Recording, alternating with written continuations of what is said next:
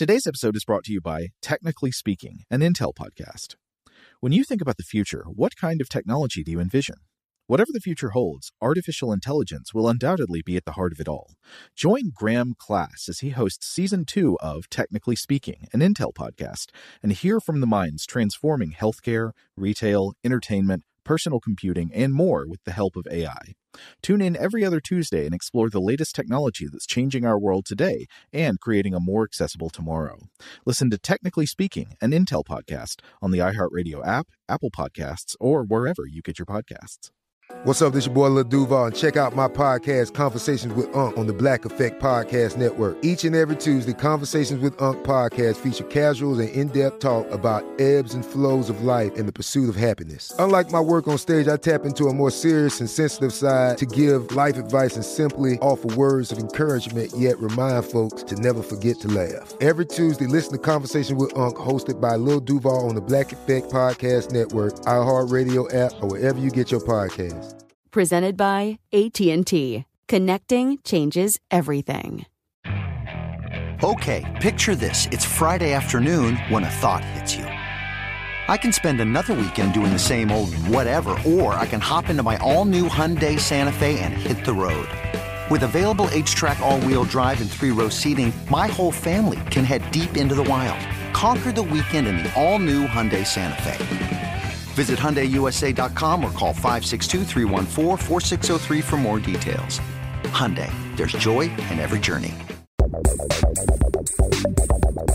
Welcome to Stuff to Blow Your Mind, a production of iHeartRadio.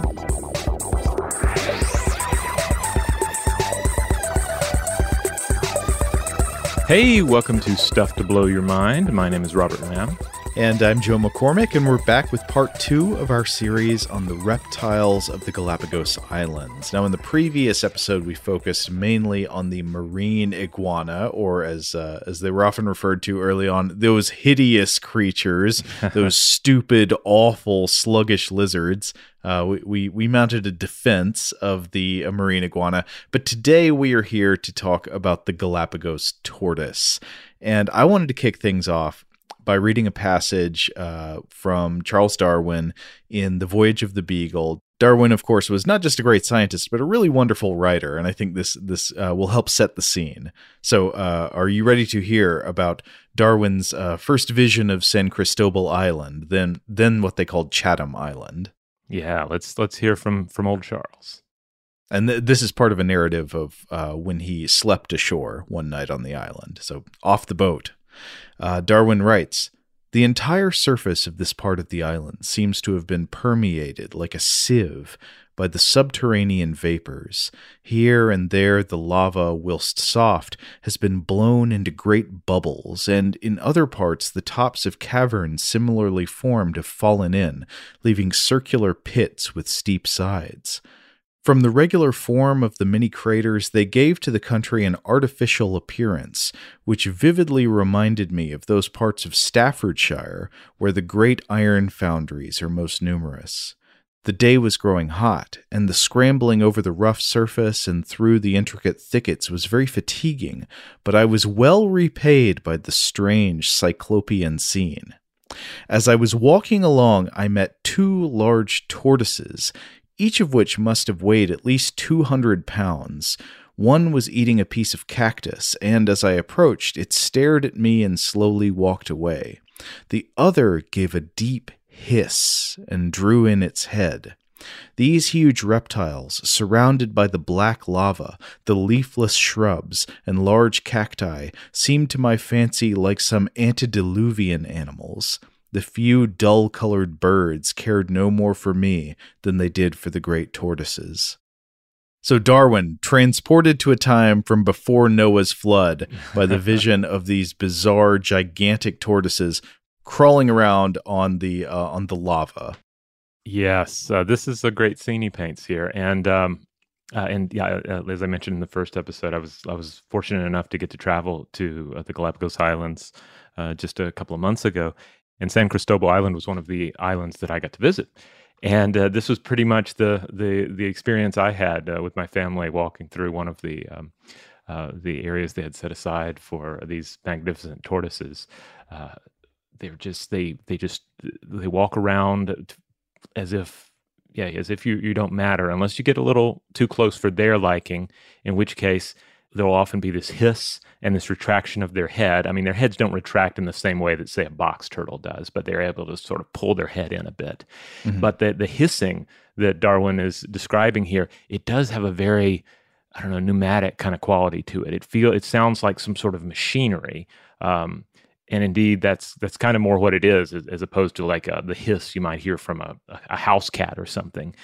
And one of the things that I kept thinking about while encountering them is that they already move with this kind of herky-jerky kind of locomotion. They already move like they are elaborate mechanical creatures created for like practical effects for a 1990s science fiction feature. And then they also make this hissing sound to move part of their anatomy. So it almost creates this feeling of, am I seeing real animals, or is this an elaborate hoax?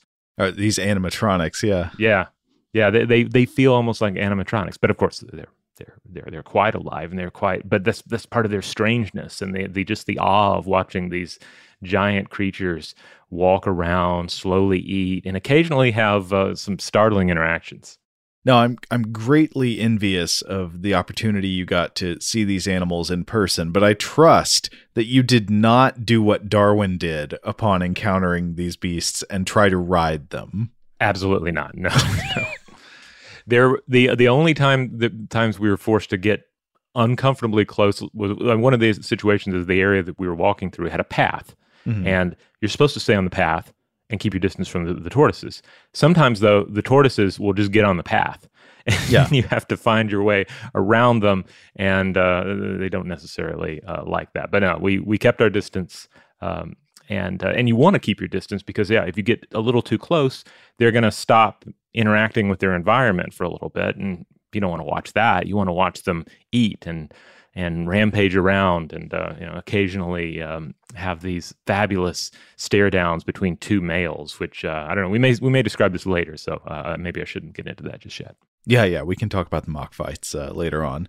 So the Galapagos tortoise is, I think you would say, originally the dominant land herbivore of the Galapagos Islands, which makes them kind of unique because there's pretty much nowhere else on Earth now where the dominant land herbivore is a reptile. So these are very unique and beautiful creatures, and the Galapagos tortoise stands out so much among the endemic fauna that it's actually the origin of the archipelago's name in one way or another. There's a little bit of nitpicking on that, but basically it goes like this. By the 1570s, these islands had already appeared on at least a couple of European maps. The one I saw named was by a Flemish cartographer named Abraham Ortelius, and it named the islands Insulae de los Galapagos, or meaning islands of the tortoises. Now, the nitpicking about the terminology I've read is what exactly the word Galapago or Galapagos originally meant. According to a book that I'm going to reference multiple times in this episode, Galapagos and Natural History, 2nd edition by John Creature and Kevin Laughlin from Princeton University Press. That edition's out just 2022. They write that the origin of the name of the islands is an Old Spanish word, Galapago, which was a name for a specific type of saddle. So there's a saddle you'd use on a horse, I guess, that has a kind of upturned front. That was a Galapago. And some, but not all, of the Galapagos tortoises have saddle-shaped shells. Others have a more straightforward dome, and we can talk about the evolutionary reasons for those differences later on. But when Tomás de Berlanga landed on the islands in 1535, a story we talked about in the previous episode, after this, he wrote a letter to the king in which he observed, describing the animals of the island, he observed muchos lobos marinos, meaning many sea lions, tortugas, meaning sea turtles, iguanas, and Galapagos. And the authors write that this is probably a reference to the tortoises and their saddle-shaped shells rather than to literal saddles being on the island. This is a solid observation that thankfully still holds true today. Muchos lobos marinos, tortugas, iguanas, and tortoises. Yes. Yeah. The sea lion, I mean, the Mucho Lobos Marinos, that was probably the most astounding of all when you're near the coast, because they're everywhere. And they'll, they're sometimes laying, there'll be like a male that's come up and he's like laying in the street. Yeah. Or they love park benches. They're a lot of fun to watch. Well, the difference in the Spanish name, I guess if it's Lobo Marino, that would mean sea wolf, not sea lion, right? But that heightens the kind of implicit comedy of naming these animals after what you would think of as a more actively voracious land predator, whereas, I guess when they're on land, they're not quite so threatening as maybe a wolf or a lion would seem. Yeah, I mean, well, on one hand, you have some of the little tiny islands. There's at least one that's named for the wolves, for the Lobos, and of course that's why, because sea lions are hanging out there. And yeah, on the beach, they're often quite docile, and you see people getting way too close to them in some cases. The big males, of course, are very territorial about hanging on to their bit of property and their females, their beach real estate. And so they're, of course, they're continuously loudly sending the alarm and occasionally chasing off other males. So there's a lot of drama if you just sit back and watch the sea lions. And I imagine that listeners from other parts of the world can attest to this as well. Yes. Keep your distance, folks. I mean, observe, but there's no reason to get in a sea lion space. Though sometimes, in my experience, a sea lion will come for your space. I was just seated away from sea lions, and then here comes this female, and she's just howling about something and insists on taking my spot on a log. And I'm like, it's yours. And then she just hangs out on the log for a few minutes and then leaves it. I don't know. She's just trying to make a point. So if you have never seen the Galapagos tortoises before, you can easily find lots of pictures of them. But to briefly describe the adults, there are many different species scattered across the different islands. Maybe we can get into the exact numbers on that in a bit. But generally, what they all have in common is that they're very large. They have large shells, some species with rounded dome tops, others with the saddle shape that Berlanga probably observed, which are typically turned up in the front to have a kind of big notch above the animal's head and neck.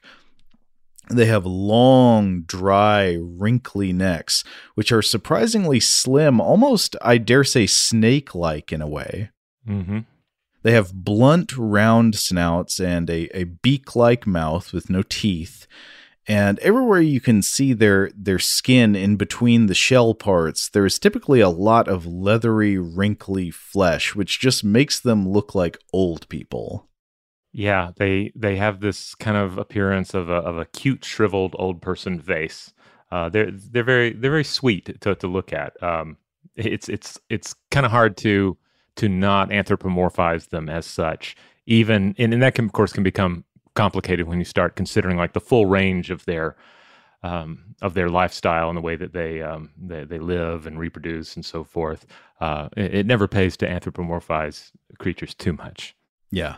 Now, one thing many of us today might not appreciate, even if you go to the Galapagos today, or if you see good nature documentary footage from there, is how many tortoises there were when people first arrived, before the animals had any natural predators other than the threat posed to hatchlings by the Galapagos hawk. This place was swarming with tortoises, and to try to get a picture of that, I wanted to cite some basically math work that Creature and Laughlin do in their book. So they're talking about the reproductive rates of these tortoises. So they say if a female tortoise has more than 2 young that survive into adulthood, the tortoise population will grow. So she has replaced both her and her mate, and if she has more than one, the population will grow.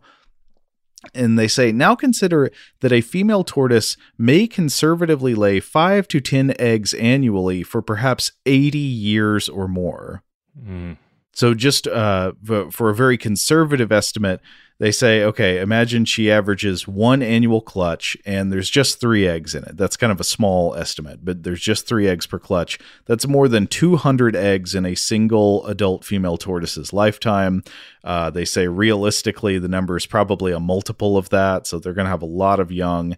And before humans arrive and bring their invasive species with them, before they bring dogs and pigs and stuff, there is not significant predation at any life cycle, part of the life cycle of a tortoise. There's some minor predation by like hawks of the babies, but most of them are going to grow and become reproducing adults. Yeah, it's pretty amazing. I asked one of the guides about how long are the females reproductive, because you see some very my guide here was pointing out the various really old tortoises, but you can sort of tell by looking at their shells the way that the line, like for a while you can sort of, it's not like you can count the rings exactly, but you can sort of see the rings and the patterns on their shell. But eventually there's kind of like a smoothing out that occurs, and those are the really old ones. And the guide was like, yeah, we're not entirely sure, but it seems like they're reproductively active for pretty much most of their lives, which is pretty astounding. Shout out to Astepro for sponsoring this episode and providing us with free samples. Rob, as the local host with allergies here, they sent you some of their nasal spray to treat your allergies. What was your experience like? Yeah, that's right. I always wrestle with the pollen a bit when it rolls in during the spring, so they sent me the little nasal spray. I tried out the product, and yeah, it sure did help me get on top of my symptoms for the day. And it's so fast-acting, it was already kicking in before I left the house. Astepro is a first-of-its-kind nasal allergy spray. It's the fastest 24-hour over-the-counter allergy spray. It starts working in 30 minutes, while other allergy sprays take hours. Astepro is the first and only 24-hour steroid-free allergy spray. Astepro delivers full prescription-strength indoor and outdoor allergy relief from nasal congestion, runny and itchy nose, and sneezing. Get fast-acting nasal allergy symptom relief with Astepro. Go to asteproallergy.com for a discount so you can get Astepro and go today. ASTEPRO allergy.com. Astepro and go. Use as directed for relief of nasal congestion, runny nose, sneezing, and itchy nose due to allergies. Today's episode is brought to you by eBay. eBay Motors is here for the ride. Remember when you first saw the potential? And then, through some elbow grease, fresh installs, and a whole lot of love, you transformed 100,000 miles and a body full of rust into a drive that's all your own. Look to your left. Look to your right. It's official. No one's got a ride like this. There's nothing else that sounds like, feels like, or looks like the set of wheels in your garage. With over 122 million parts, you can make sure your number one ride or die stays running smoothly, so there's no limit to how far you can take it.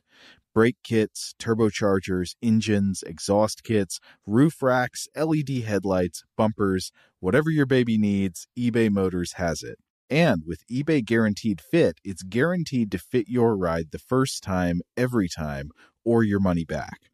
Plus, at these prices, well, you're burning rubber, not cash. Keep your ride or die alive at ebaymotors.com. Eligible items only. Exclusions apply. Today's episode is brought to you by Technically Speaking, an Intel podcast. When you think about the future, what kind of technology do you envision? Whatever the future holds, artificial intelligence will undoubtedly be at the heart of it all. Join Graham Class as he hosts Season 2 of Technically Speaking, an Intel podcast from Ruby Studio in partnership with Intel. Explore the future of technology that's rapidly evolving our world today with the help of AI. There's still so much work and research needed to fully understand the power and potential of AI, and Intel is at the forefront of implementing AI in revolutionary technology that's changing the world we live in for the better. In each episode, Graham interviews the minds transforming medicine and healthcare, retail, entertainment, personal computing, and more while pioneering new uses for AI in these spaces. Tune in every other Tuesday and explore the latest technology that's changing our world today and creating a more accessible tomorrow. Listen to Technically Speaking, an Intel podcast on the iHeartRadio app, Apple Podcasts, or wherever you get your podcasts. Yeah, it's amazing. And so the authors of this book end up concluding that before humans arrived and brought these invasive predators with them and started harvesting the tortoises themselves, which is a sad fact we'll talk about in a moment, the tortoises were just profuse. They were everywhere. They say there's a conservative estimate of a total population of 250,000 tortoises just on this small group of islands.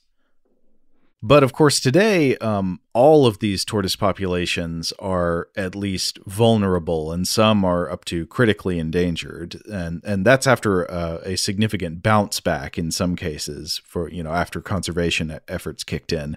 So what happened to these tortoises? Well, one thing that happened is something Darwin talks about in his passage in Voyage of the Beagle. Before he even really gets to ecological observations about the tortoises, he writes at length about people eating them.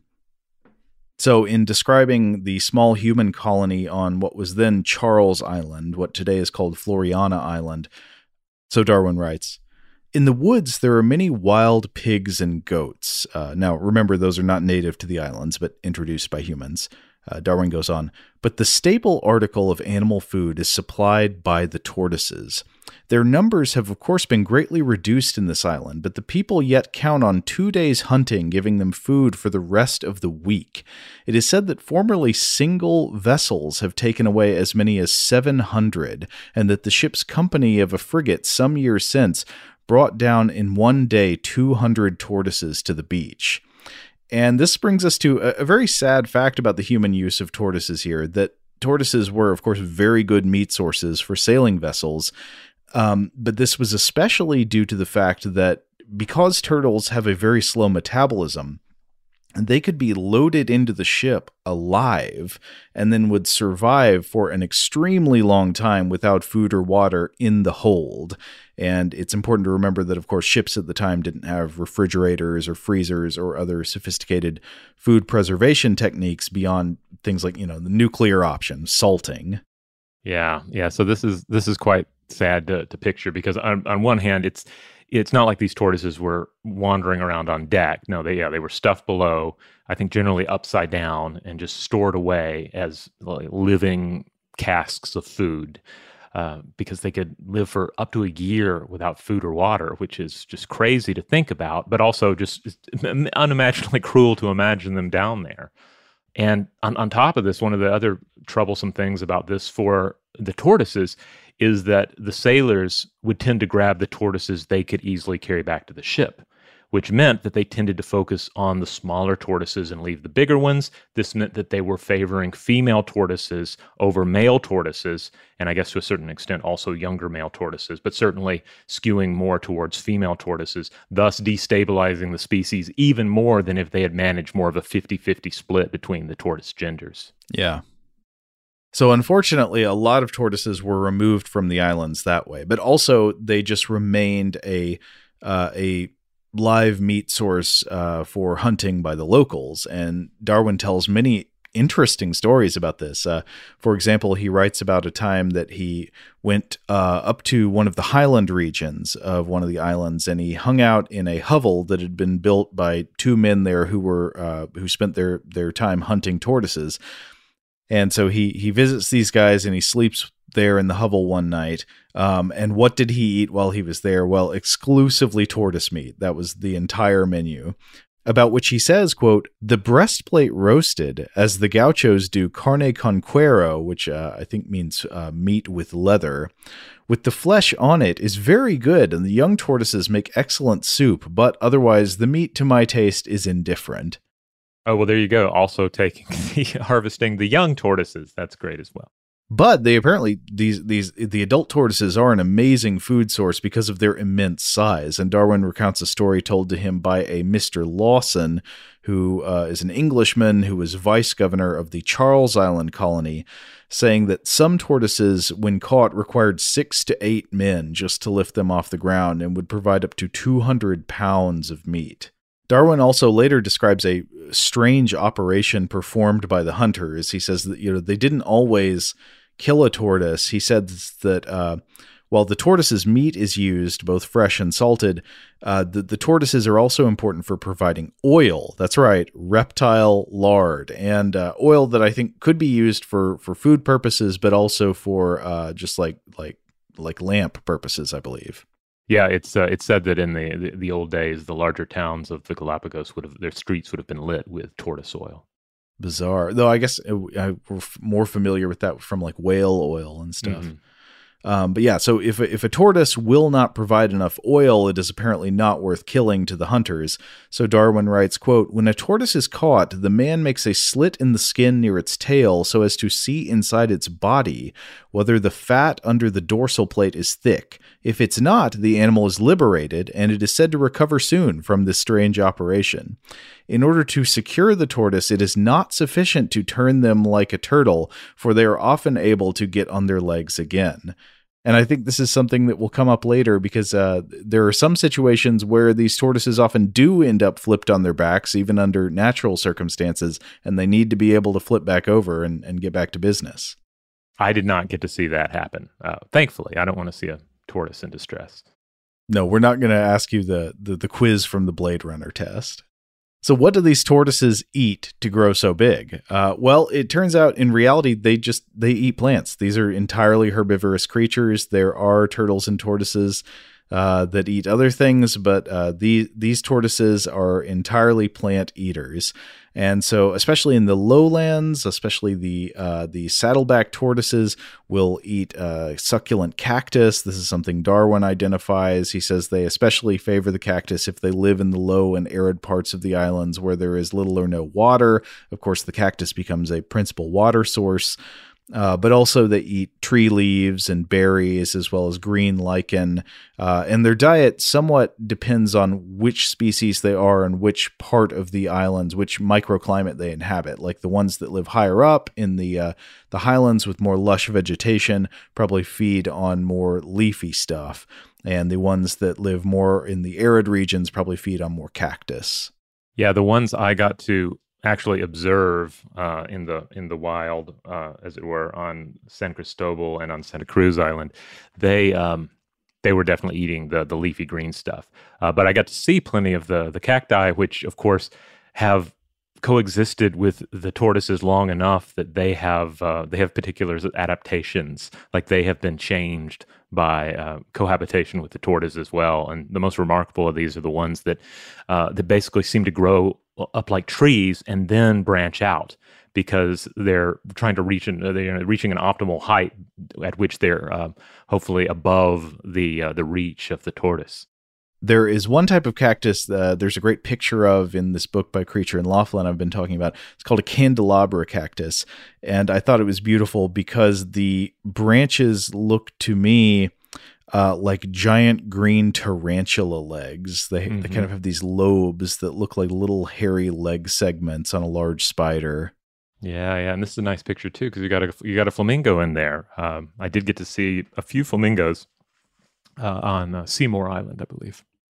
But the tortoises just generally seem to eat all kinds of foods that would look to us quite hostile. So, of course, the ones in the lowlands are going to eat a lot of cactus, but they also apparently eat plenty of poison apple or manzanillo, which is toxic. It has sap that is poisonous to other creatures, but and I think it can cause blistering if you touch it. But apparently the tortoises just chow down on this stuff. It doesn't bother them. Yeah, on San Cristobal Island, the area where we were encountering the tortoises, they had signs everywhere. Do not touch the apples. Certainly do not eat the apples. Leave this to the tortoises. Now, coming back to Darwin's writing on the tortoises, he also observes their relationship with water. He says they're notable, of course, for their ability to survive without water for a very long time. But when they get access to water, they go hog wild. They love it. They love the spring water and the mud puddles. They'll just get in there and settle in sometimes for days at a time. And when they're drinking, they will just gulp huge mouthfuls of water for a long time.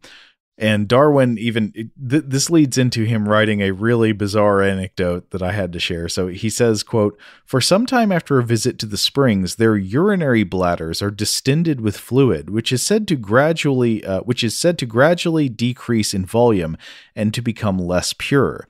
The inhabitants, when walking in the lower district and overcome with thirst, often take advantage of this circumstance and drink the contents of the bladder if full. In one tortoise I saw killed, the fluid was quite limpid and had only a very slightly bitter taste.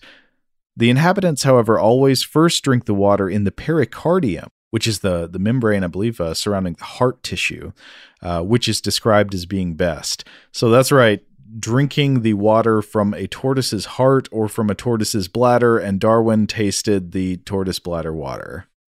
I guess I should be happy for this, that they're using all parts of the tortoise conceivably in doing this, but of course this is still kind of sad to imagine. Yeah.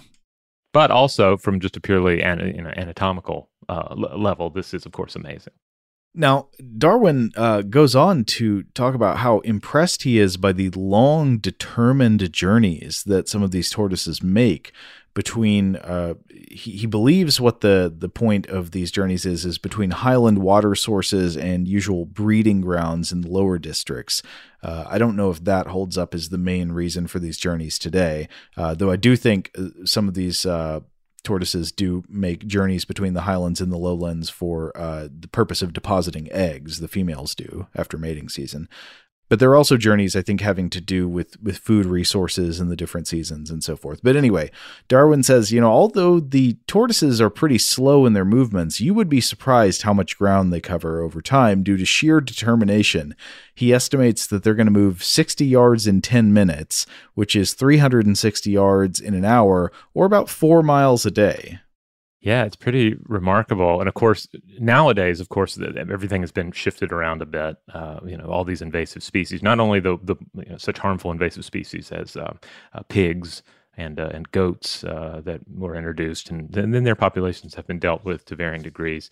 But you also have, of course, plants to think about, and so in some cases you have things like berries that are now grown in the Galapagos and may occur wild in some cases. And of course, the tortoises love those, even though they are not native, and so you may see that interfere with their movements a bit. But yeah, basically, through modern conservation and through modern tracking technology, you can actually see all of these tortoise movements plotted out on maps, and it's quite impressive. I think their movements in these cases help illustrate why they're so crucial for the island ecosystem that they thrive in. They eat so much, and while they're slow, they do cover a lot of ground and defecate to spread seeds. And this is very much in line with other megafauna that you encounter in other ecosystems, as well as the remember, if you think back to our episodes on the giant moa bird, which of course is extinct, but we still see like the footprint of their ecological importance in the areas that they occupied, because they were vital for consuming plants and then spreading those seeds through defecation. Yeah, there is a great passage in the book by Creature and Laughlin where they talk about the importance of the tortoise in spreading a species of wild Galapagos tomato plant, which apparently the seeds only germinate under very specific conditions, such as being exposed to acid for a long period of time. Now, how does that happen? Well, it happens in the digestive system of the tortoise. So like they take this in, the seed gets exposed to the acid within the digestive juices, and then it travels with the tortoise a long ways away from its original location. So that's also good for dispersal. And then once the tortoise poops it out, it of course has a bunch of nutritious fecal matter surrounding it to help it grow. Yeah. I did get to poke some tortoise dung with a stick. My son and I did, and we got to look all in there. It's quite fascinating. I think some stats would really help drive home, though, why the tortoise is so great at this. And I got these from Seed Dispersal by Galapagos Tortoises by Blake et al., published in the Journal of Biogeography from 2012. So in this particular survey, the researchers looked at 120 fresh dung piles in both agricultural and national park land. They found seeds from more than 45 plant species in these dung piles, 11 of which were from introduced species, like various berries and whatnot. A per tortoise average of 464 seeds and 2.8 species per dung pile was detected. Now, this is where it gets kind of interesting because, we've already established that, yes, they eat a lot, they travel farther than you might think, but how long does it take for them to process their food? Things go a little slower with the Galapagos tortoises. The mean digesta retention time for a tortoise is 12 days, but 28-day retention times have been reported. So that's the time it takes for the food that they've consumed to process through their body and become dung. So they can really cover some ground in that time. Yeah, during that time, according to this paper, the tortoise may travel between 394 and 4,355 meters. On the high end, that's 2.7 miles or 4.3 kilometers. So you can see how these tortoises would play an incredibly important role in helping the reproduction and dispersal of local flora. Yeah, absolutely. I mean, as with any species, they're not existing in isolation in their ecosystem. They have a role. They have a place in it. And if you disrupt them, if you disrupt their numbers, or in the very worst case scenarios, if their extinction is brought about, then there's something missing. You end up pulling the carpet out from everything. And unlike with the parlor trick, all the plates and the dishes are not necessarily going to stay standing up.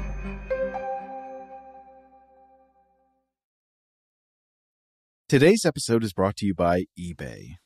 eBay Motors is here for the ride. Remember when you first saw the potential? And then, through some elbow grease, fresh installs, and a whole lot of love, you transformed 100,000 miles and a body full of rust into a drive that's all your own. Look to your left. Look to your right. It's official. No one's got a ride like this. There's nothing else that sounds like, feels like, or looks like the set of wheels in your garage. With over 122 million parts, you can make sure your number one ride or die stays running smoothly, so there's no limit to how far you can take it. Brake kits, turbochargers, engines, exhaust kits, roof racks, LED headlights, bumpers, whatever your baby needs, eBay Motors has it. And with eBay Guaranteed Fit, it's guaranteed to fit your ride the first time, every time, or your money back. Plus, at these prices, well, you're burning rubber, not cash. Keep your ride or die alive at ebaymotors.com. Eligible items only. Exclusions apply. Today's episode is brought to you by Technically Speaking, an Intel podcast. When you think about the future, what kind of technology do you envision?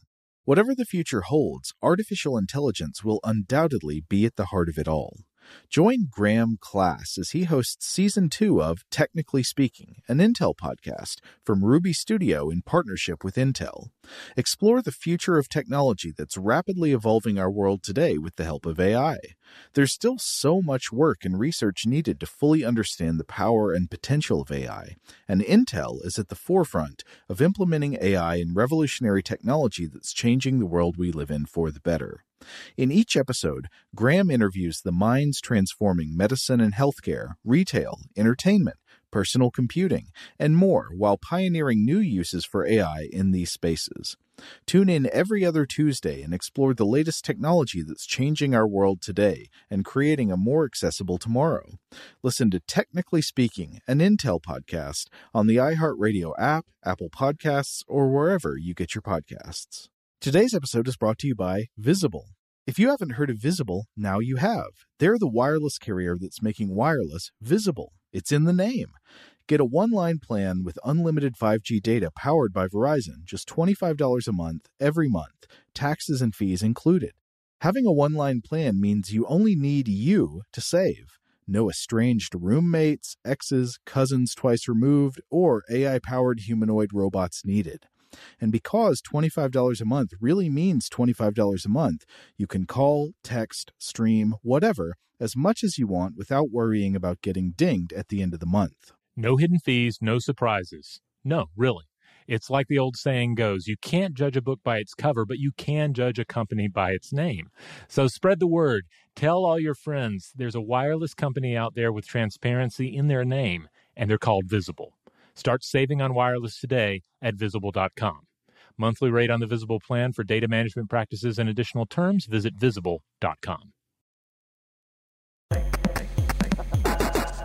Now, we've been talking about a lot of the predation and hunting of these tortoises, but barring that, how do tortoises die? What happens?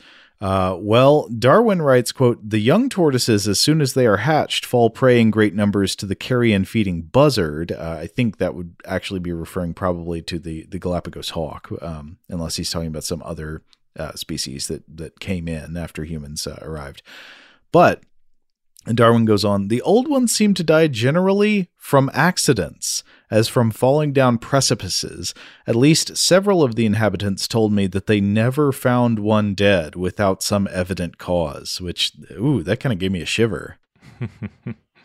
Yeah. I mean, it's just impressive how long they live. Now, to the first point about predation, it's worth pointing out that the tortoise sanctuaries that are up and running now, they care for the little ones to protect them from, not only the hawk, but also all these introduced species that may be about. Once they get big enough, though, there's only really three ways they're going to die: old age, eventually, accident, vehicular, especially, of course, being the main threat. Though on the Galapagos Islands today, a lot of laws and messaging have been put in place to prevent this from occurring. And then, of course, in the past, human hunting was the big thing. Now, you mentioned they can die of old age. Of course, they do, but that can take a good long while. I was reading about this in Creature in Laughlin, and they say that it's possible, though we have no way to know for sure, that there may be tortoises still alive on the islands that were present when Darwin visited in 1835. And a Galapagos tortoise named Harriet lived to an estimated age of 175 before she died in an Australian zoo in 2006. So they can live a long, long time. Yeah, I was doing some crunching on this as well. I think one of the sources I was looking at had listed like 171 years as being like one of the oldest ages known for the tortoises. And even if you're just going to go with that, if you consider the idea that you have a tortoise born in 1835 when Darwin is visiting, if it lived 171 years, it would live to the year 2006. Wow, which is just crazy to think about. The idea that just one tortoise lifetime would bridge our time to the time of Darwin, and that a single tortoise lifetime could encompass basically the two worst centuries of the impact of humanity on Galapagos tortoise numbers as well. Now, again, not to come back too much to the horrors of human tortoise interaction, but there are these accounts you read too of like times when roads to various villages were just lined with like the bones or the shells of these creatures. It was a rough time to be a Galapagos tortoise. Yes. I think it's worth talking about Galapagos tortoise mating and reproduction, in which there's some interesting stuff. Mm-hmm. For one thing, I was reading about, maybe we can get to the actual mating in a minute, but first I was reading a section in Creature in Laughlin about the nests and egg laying of the Galapagos tortoise. So mating season typically occurs during the rainy season. And after having mated, a female tortoise will generally travel toward the arid lowlands to build a nest. Darwin has a section about this where he correctly observes that they will seek out arid sandy soil to dig a nest in, but then he says sometimes they will just drop their eggs wherever, like in a precipice, like in a crevice in the rocks. I didn't find any other evidence of that, so maybe that was true when he was there, but I'm not aware of other evidence for that other than what Darwin says. But generally what they do is they're going to dig down in the arid regions. Now, for the saddleback tortoises, which tend to live more in the lowlands, this is not much of a trip, but for the domed tortoises, it can be a really great journey down from the highlands into the place where they're going to lay the eggs. And the eggs are laid sometime between June and December. A clutch can contain anywhere from like 2 to 20 eggs. The eggs are sort of billiard ball sized or maybe a little bit larger. And the nest building process is what interested me because apparently it involves a good bit of pee. So the tortoise will find a spot in the soil and she will dig a hole about 30 centimeters deep, scooping the earth out with her hind legs. And this is an involved process that can take up to about 12 hours. And the tortoise will often urinate on the soil in order to soften it for digging. But the mother tortoise, after she lays her eggs in the hole and covers it up, then also pees on the soil again to form a kind of cement layer in it. This is interesting. We've discussed a number of different like nest building, egg laying scenarios over the years, but I don't remember one that was so urine intensive. Yeah, there may be other species that do pea cement, but this is the first time I remember reading about this. So anyway, the eggs incubate in the cemented earth for like 4 to 8 months, where the sex of the hatchling is ultimately determined by the temperature at which the egg incubates. That's kind of interesting. It's not chromosomally determined as it is for some other animals. And so afterwards, they dig their way out of the nest to begin their lives. And of course, this is the most vulnerable time for a Galapagos tortoise when they're a hatchling. But the ones that survive make it out. They find food, they avoid predators, and they eventually grow up. Though apparently the growing up also takes a good bit of time. The tortoises do everything pretty slow, including reaching maturity. I've read that they don't reach sexual maturity until several decades later. The mating itself is also kind of interesting because it basically consists of the males chasing the females around until they can corner them. But then there's also, given these are large-shelled creatures, the male's shell has like an indentation on the bottom that allows for it to mount the female. Because otherwise, like unless there was some arrangement of the shells in this capacity, they would not be compatible. Right, and there was also a fact I came across that I thought was funny. In this book, they talk about how the larger size of the Galapagos tortoise can make the physical act of mating sometimes kind of cumbersome and laborious. And the authors note that, quote, males often slide off, sometimes even inadvertently landing upside down, at which point they must right themselves and try again. Which I don't know if it's juvenile that I found that funny, but I did. The authors also note that the male tortoises sometimes get confused. For example, they try to mate with large rocks. Oh, well, that's just in and of itself funny. We can't help but laugh at that. But there's also surprising for these very slow-moving animals. There is some surprisingly fierce competition between males for access to mates. And Darwin notes this. He says during breeding season, you can hear the males emit what he calls a hoarse roar. And I think this roar is probably indicative of male-on-male competition, which sometimes leads to these mock fights where they will raise their necks up at each other. Rob, I think you actually maybe saw one of these going on.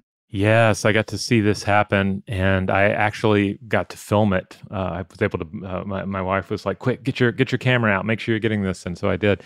Yeah, it's amazing to watch because you'll have these two lumbering giants that are kind of on a collision course with each other. And you're like, what's going to happen? What's going to happen? And then as they get closer, they'll both rear their heads up and they'll have this showdown that does not come to blows or bites or anything like that, but it is a competition to determine who is the tallest. Mm-hmm. And the tallest tortoise, the one that can raise its head up the highest, he's the winner. And the other one accepts defeat and carries on. Yeah. And that's as violent as it seems to get, but it's spectacular to watch. And yeah, this was the finest nature footage I have ever captured or will ever capture. Now, one last thing I wanted to read from Darwin here, where he's talking about the tortoise's reaction to humans. This is another infamous section from the Voyage of the Beagle chapter. Darwin says, I was always amused when overtaking one of these great monsters, as it was quietly pacing along, to see how suddenly, the instant I passed, it would draw in its head and legs, and uttering a deep hiss, fall to the ground with a heavy sound, as if struck dead. I frequently got on their backs, and then giving a few raps on the hinder part of the shells, they would rise up and walk away, but I found it very difficult to keep my balance. Oh, Charles. No. What are you doing? Why are you riding a tortoise? I mean, it is kind of. Based on this account, the tortoise is doing exactly what I observed, and all these sources say they do if someone gets too close or something gets too close. But it is kind of interesting, this added detail that apparently, eventually, the tortoise is like, okay, I guess this weird British man is not going away. I have things to do and places to be. I'm just going to start walking around with him on there, and maybe I can sort of shake him off. Yeah, and this is actually not an isolated report. Again, we are not recommending riding the tortoises, but other people talk about how, well, you can get on their backs and ride them, and they'll just go about their business. And this is apparently a common occurrence. or was a common occurrence back in the day. Sometimes they say you can get 2 people on one of these tortoise shells and just ride them and they'll do their thing. Like, they don't seem bothered. Now, I'm sure that puts extra strain on their muscles and their energy requirements and all that. So it's not like okay to do, but like just showing the strength of the tortoise and how powerful and huge this animal is, that it could just continue on its way trying to graze with like multiple humans riding on its back. Oh, poor creatures. Yeah, again, do not attempt to do not get close to the tortoises and do not ride them. Now, we have a fair amount of variety with the Galapagos tortoises. They're all of the genus Chelonitis. And you get into some discussion about the different varieties, like the exact variety count. And then we have 2 that are definitely extinct. There's the Floriana Island subspecies that's thought to have been hunted to extinction by, I think, 1850. When Darwin visited, this is, I believe, the one where he only described seeing their bones. The Pinta Island species is extinct as of 2012 with the death of Lonesome George, who was, of course, famous for being the last of his variety. He died, and that was seemingly it for this variety of tortoise. Yeah, I've read that there are either 12 or 13 extant species. Yeah.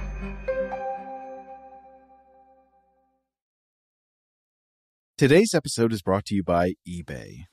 eBay Motors is here for the ride. Remember when you first saw the potential? And then, through some elbow grease, fresh installs, and a whole lot of love, you transformed 100,000 miles and a body full of rust into a drive that's all your own. Look to your left. Look to your right. It's official. No one's got a ride like this. There's nothing else that sounds like, feels like, or looks like the set of wheels in your garage. With over 122 million parts, you can make sure your number one ride or die stays running smoothly, so there's no limit to how far you can take it. Brake kits, turbochargers, engines, exhaust kits, roof racks, LED headlights, bumpers, whatever your baby needs, eBay Motors has it. And with eBay Guaranteed Fit, it's guaranteed to fit your ride the first time, every time, or your money back. Plus, at these prices, well, you're burning rubber, not cash. Keep your ride or die alive at ebaymotors.com. Eligible items only. Exclusions apply. Today's episode is brought to you by Technically Speaking, an Intel podcast. When you think about the future, what kind of technology do you envision? Whatever the future holds, artificial intelligence will undoubtedly be at the heart of it all. Join Graham Class as he hosts Season 2 of Technically Speaking, an Intel podcast from Ruby Studio in partnership with Intel. Explore the future of technology that's rapidly evolving our world today with the help of AI. There's still so much work and research needed to fully understand the power and potential of AI, and Intel is at the forefront of implementing AI in revolutionary technology that's changing the world we live in for the better. In each episode, Graham interviews the minds transforming medicine and healthcare, retail, entertainment, personal computing, and more while pioneering new uses for AI in these spaces. Tune in every other Tuesday and explore the latest technology that's changing our world today and creating a more accessible tomorrow. Listen to Technically Speaking, an Intel podcast on the iHeartRadio app, Apple Podcasts, or wherever you get your podcasts. Today's episode is brought to you by Visible. If you haven't heard of Visible, now you have. They're the wireless carrier that's making wireless visible. It's in the name. Get a one-line plan with unlimited 5G data powered by Verizon, just $25 a month, every month, taxes and fees included. Having a one-line plan means you only need you to save. No estranged roommates, exes, cousins twice removed, or AI-powered humanoid robots needed. And because $25 a month really means $25 a month, you can call, text, stream, whatever, as much as you want without worrying about getting dinged at the end of the month. No hidden fees, no surprises. No, really. It's like the old saying goes, you can't judge a book by its cover, but you can judge a company by its name. So spread the word. Tell all your friends there's a wireless company out there with transparency in their name, and they're called Visible. Start saving on wireless today at Visible.com. Monthly rate on the Visible plan for data management practices and additional terms, visit Visible.com. So coming back to the challenges that tortoises face during the age of humans, we've thoroughly discussed, I think, the human hunting and human harvesting of tortoises, at least for our purposes here. But of course, there are all these invasive species that humans introduced. And while we are dealing with cases, in some cases where you'll have animals directly going after young tortoises, there are also other ways that these creatures were harmful and can still be harmful to the native Galapagos tortoises. Right. And in fact, one example of this came up in some episodes we did back in October on goats, right? The issue of goats competing for resources with tortoises. That's right. Again, goats, as we discussed, are amazing at what they do, at roaming around, finding odd bits of vegetation to consume. And yeah, they're ultimately better at it than tortoises. They're more thorough than the tortoises, and ultimately so thorough that they can be even more disruptive to like to the ground itself, getting in there and actually making it unstable. So that's one thing to consider. Also, when you're dealing with any creature that lays its eggs in the ground, not only do you have to worry with certain species, like especially pigs and rats, going after those eggs and then going after the young potentially, you also have to deal with cattle, because there are still cattle on the islands, and cattle were brought to the islands, and cattle aren't interested in really eating those tortoise eggs, but they will definitely step on those tortoise eggs if they happen to be ranging in the same area. Now, in the previous episode, we talked about some hypotheses about how marine iguanas first arrived on the Galapagos Islands, probably via some kind of rafting from the mainland. Is that also the idea of what likely happened with the ancestral tortoises? That's my understanding, based on the sources I was looking at, and based on conversations with some of the naturalists and guides in the Galapagos Islands. The idea is that it would have been much the same. Tortoises in South America, swept up in river floods, washed out with vegetation, which they were able to raft on, and reaching these far-flung islands. So it's amazing to imagine these extremely unlikely kind of one-off events that allow the population of each island, because it's not something you see happening every day, but all it takes is a small seed population to get there, and then wow, what's this? There's all these food resources and no predators, and you can really boom once you arrive. Yeah, and I'm not sure if the numbers on this are 100% certified, as it were, but it seems like the first Galapagos tortoises probably reached the islands 2 to 3 million years ago via rafting. They would have probably arrived on the eastern islands of Hispaniola and San Cristobal first, and then spread west from there. So it's interesting to think about. Now, the other question that I guess came up for me in this was, like, how big were these tortoises when they first arrived? Because at least some sources out there make the case that they were already big, that they were already quote unquote gigantic, while plenty of other sources also discuss Galapagos tortoises as a case of island gigantism.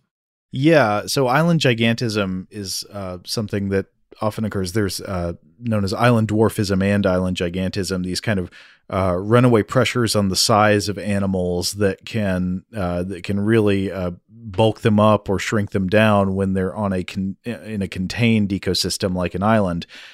And I don't think we know exactly what all the pressures would be, but you could imagine something like, well, maybe there is always sexual selection on, say, the size of adult male tortoises to make them bigger and bigger, because the bigger you are, the more likely a female is to be receptive to mating.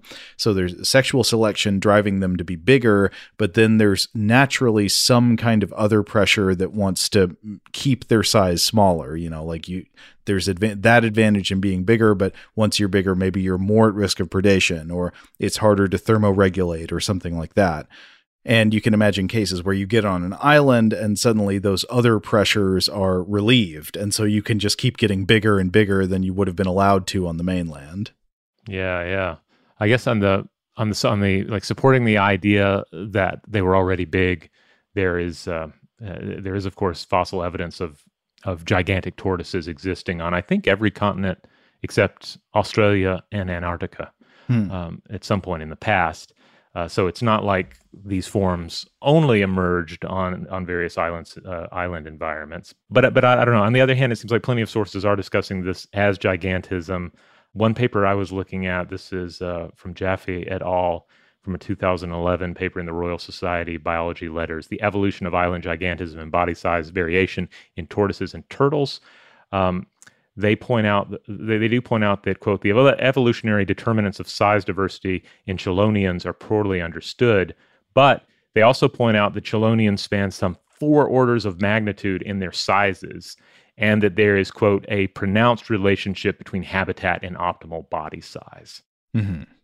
Also worth noting that apparently the closest living relative to the Galapagos tortoise is not a direct ancestor of those tortoises, but it is itself a relatively small-bodied variety of tortoise that's found in South America. The Chaco tortoise, I believe it is called. Now, I also mentioned that there are other giant tortoises still in the world outside of the Galapagos. These would be giant tortoises that survived in the Western Indian Ocean in the form of Aldabra giant tortoises. Yeah, and I believe when Darwin arrived, he thought that these were the same species, like that the ones on the Galapagos were the same as those, or at least the same as some other island gigantic tortoise he was aware of. I think it would have been those because those are the only other ones I know of.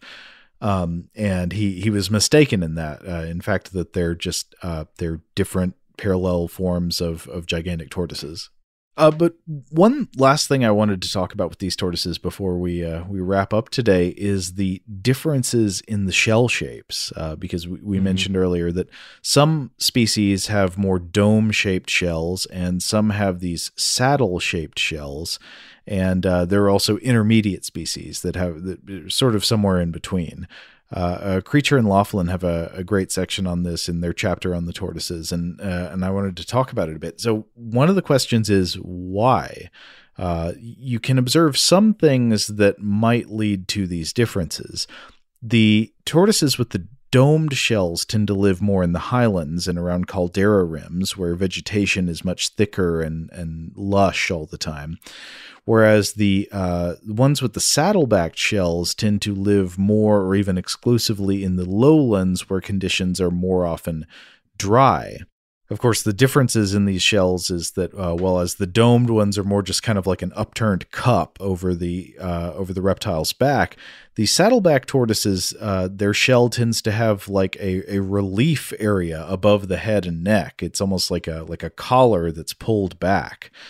And there are some other differences too. The domed tortoises tend to have a larger body size but shorter legs and necks, whereas the saddleback tortoises tend to be smaller overall but have longer legs and longer necks. Now, remember in the last episode when we talked about the marine iguanas and we were trying to come up with the biological explanation for why the iguana kept returning out of the water after Darwin threw it in, even though, it's got to go in the water all the time to eat. So why doesn't it just stay in the water to stay away from him? And the answer we came up with that Darwin did not land on himself is that it's probably for thermoregulation reasons, because the water is cold and it was removing heat from the iguana's body, and the iguana needs to get back up on land to heat back up. I think a good explanation or one of the explanations for the different body plans of these different tortoises probably also has to do with reptile thermoregulation, with the regulation of body temperature. Because, of course, animals with a larger body volume also tend to retain more heat because they have less surface area proportional to their volume. So if you're living in a cold place and you're trying to retain body heat, it's easier to do that if you're bigger. There's just more body in there and relatively less surface area, and vice versa. It's easier to cool off if you're smaller because a bigger percent of your body is surface area that you can lose heat through.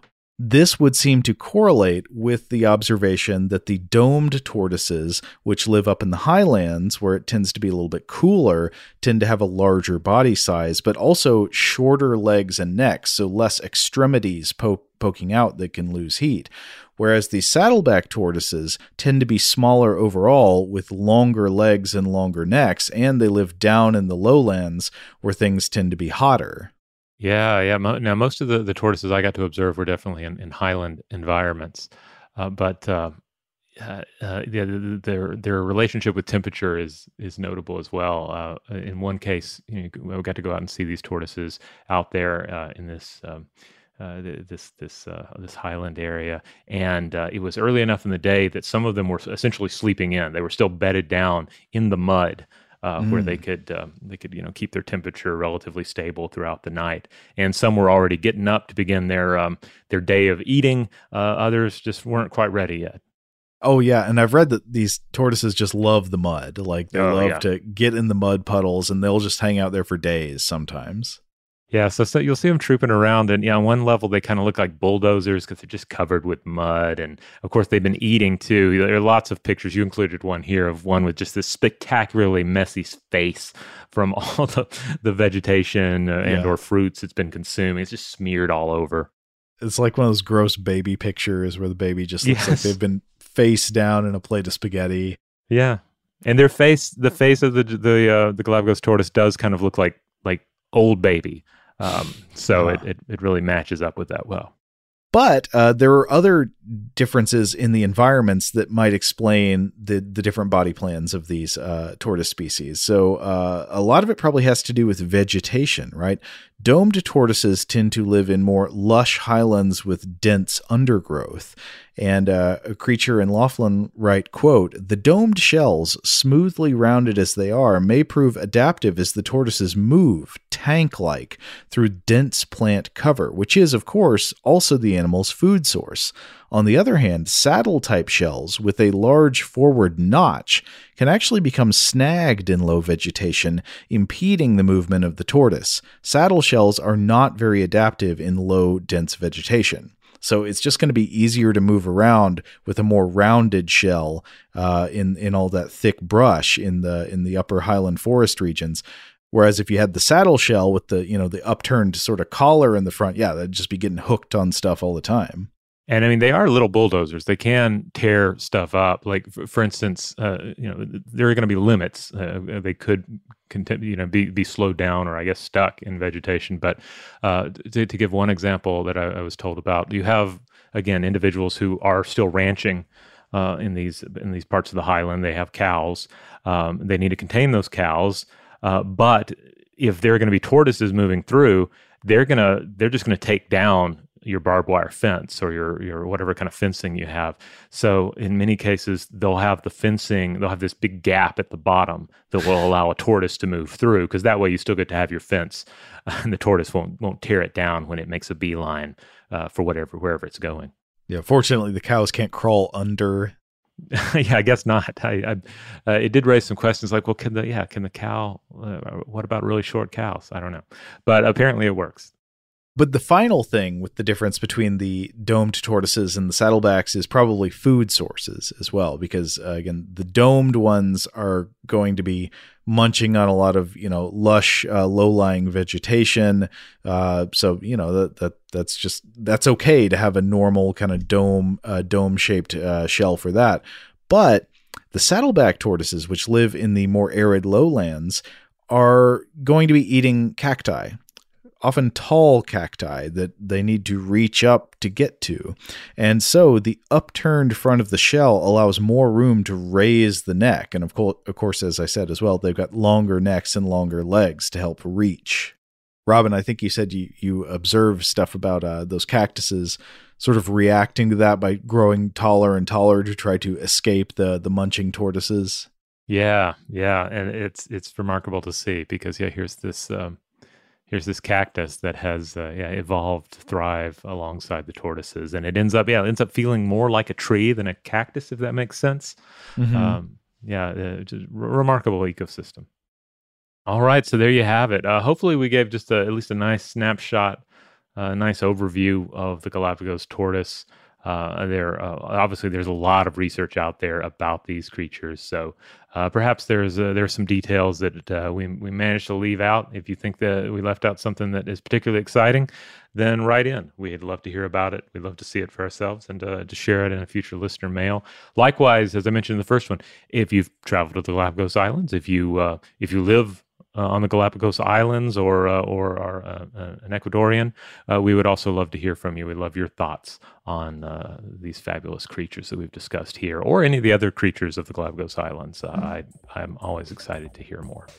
Just a reminder to everybody that Stuff to Blow Your Mind publishes its core episodes on Tuesdays and Thursdays in the Stuff to Blow Your Mind podcast feed. We have listener mail episodes on Mondays, a short-form artifact or monster fact episode on Wednesdays, and on Fridays we set aside most serious concerns and just talk about a weird film. Huge thanks to our audio producer, Max Williams. If you would like to get in touch with this podcast, with us, with feedback in response to this episode or any other, with a suggestion for a future episode topic, or just to say hello, you can email us at contact@stufftoblowyourmind.com.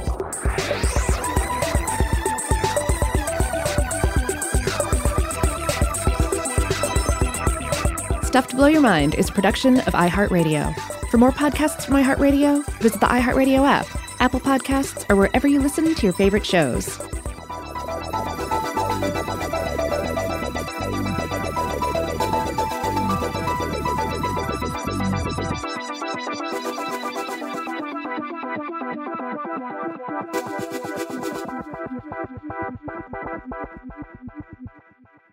Today's episode is brought to you by Visible. The future of wireless is here, and it's transparent. Switch to Visible, the wireless company that makes wireless visible. Get a one-line plan with unlimited 5G data powered by Verizon, just $25 a month, every month, taxes and fees included. No hidden fees, no surprises, no, really. What are you waiting for? Get with the times and switch to Visible at Visible.com. Monthly rate on the Visible plan. For data management practices and additional terms, visit Visible.com. The wait is almost over. Get ready for the 2024 NFL season as the full schedule is announced. Every rivalry, every rematch, every rookie debut, every game revealed. The 2024 NFL schedule release, presented by Verizon, coming in May. Live on NFL Network, ESPN2, and streaming on NFL Plus. Terms and conditions apply to NFL Plus. Visit NFL.com/schedule release to learn more. Okay, picture this. It's Friday afternoon when a thought hits you. I can spend another weekend doing the same old whatever, or I can hop into my all-new Hyundai Santa Fe and hit the road. With available H-Track all-wheel drive and 3-row seating, my whole family can head deep into the wild. Conquer the weekend in the all-new Hyundai Santa Fe. Visit HyundaiUSA.com or call 562-314-4603 for more details. Hyundai, there's joy in every journey.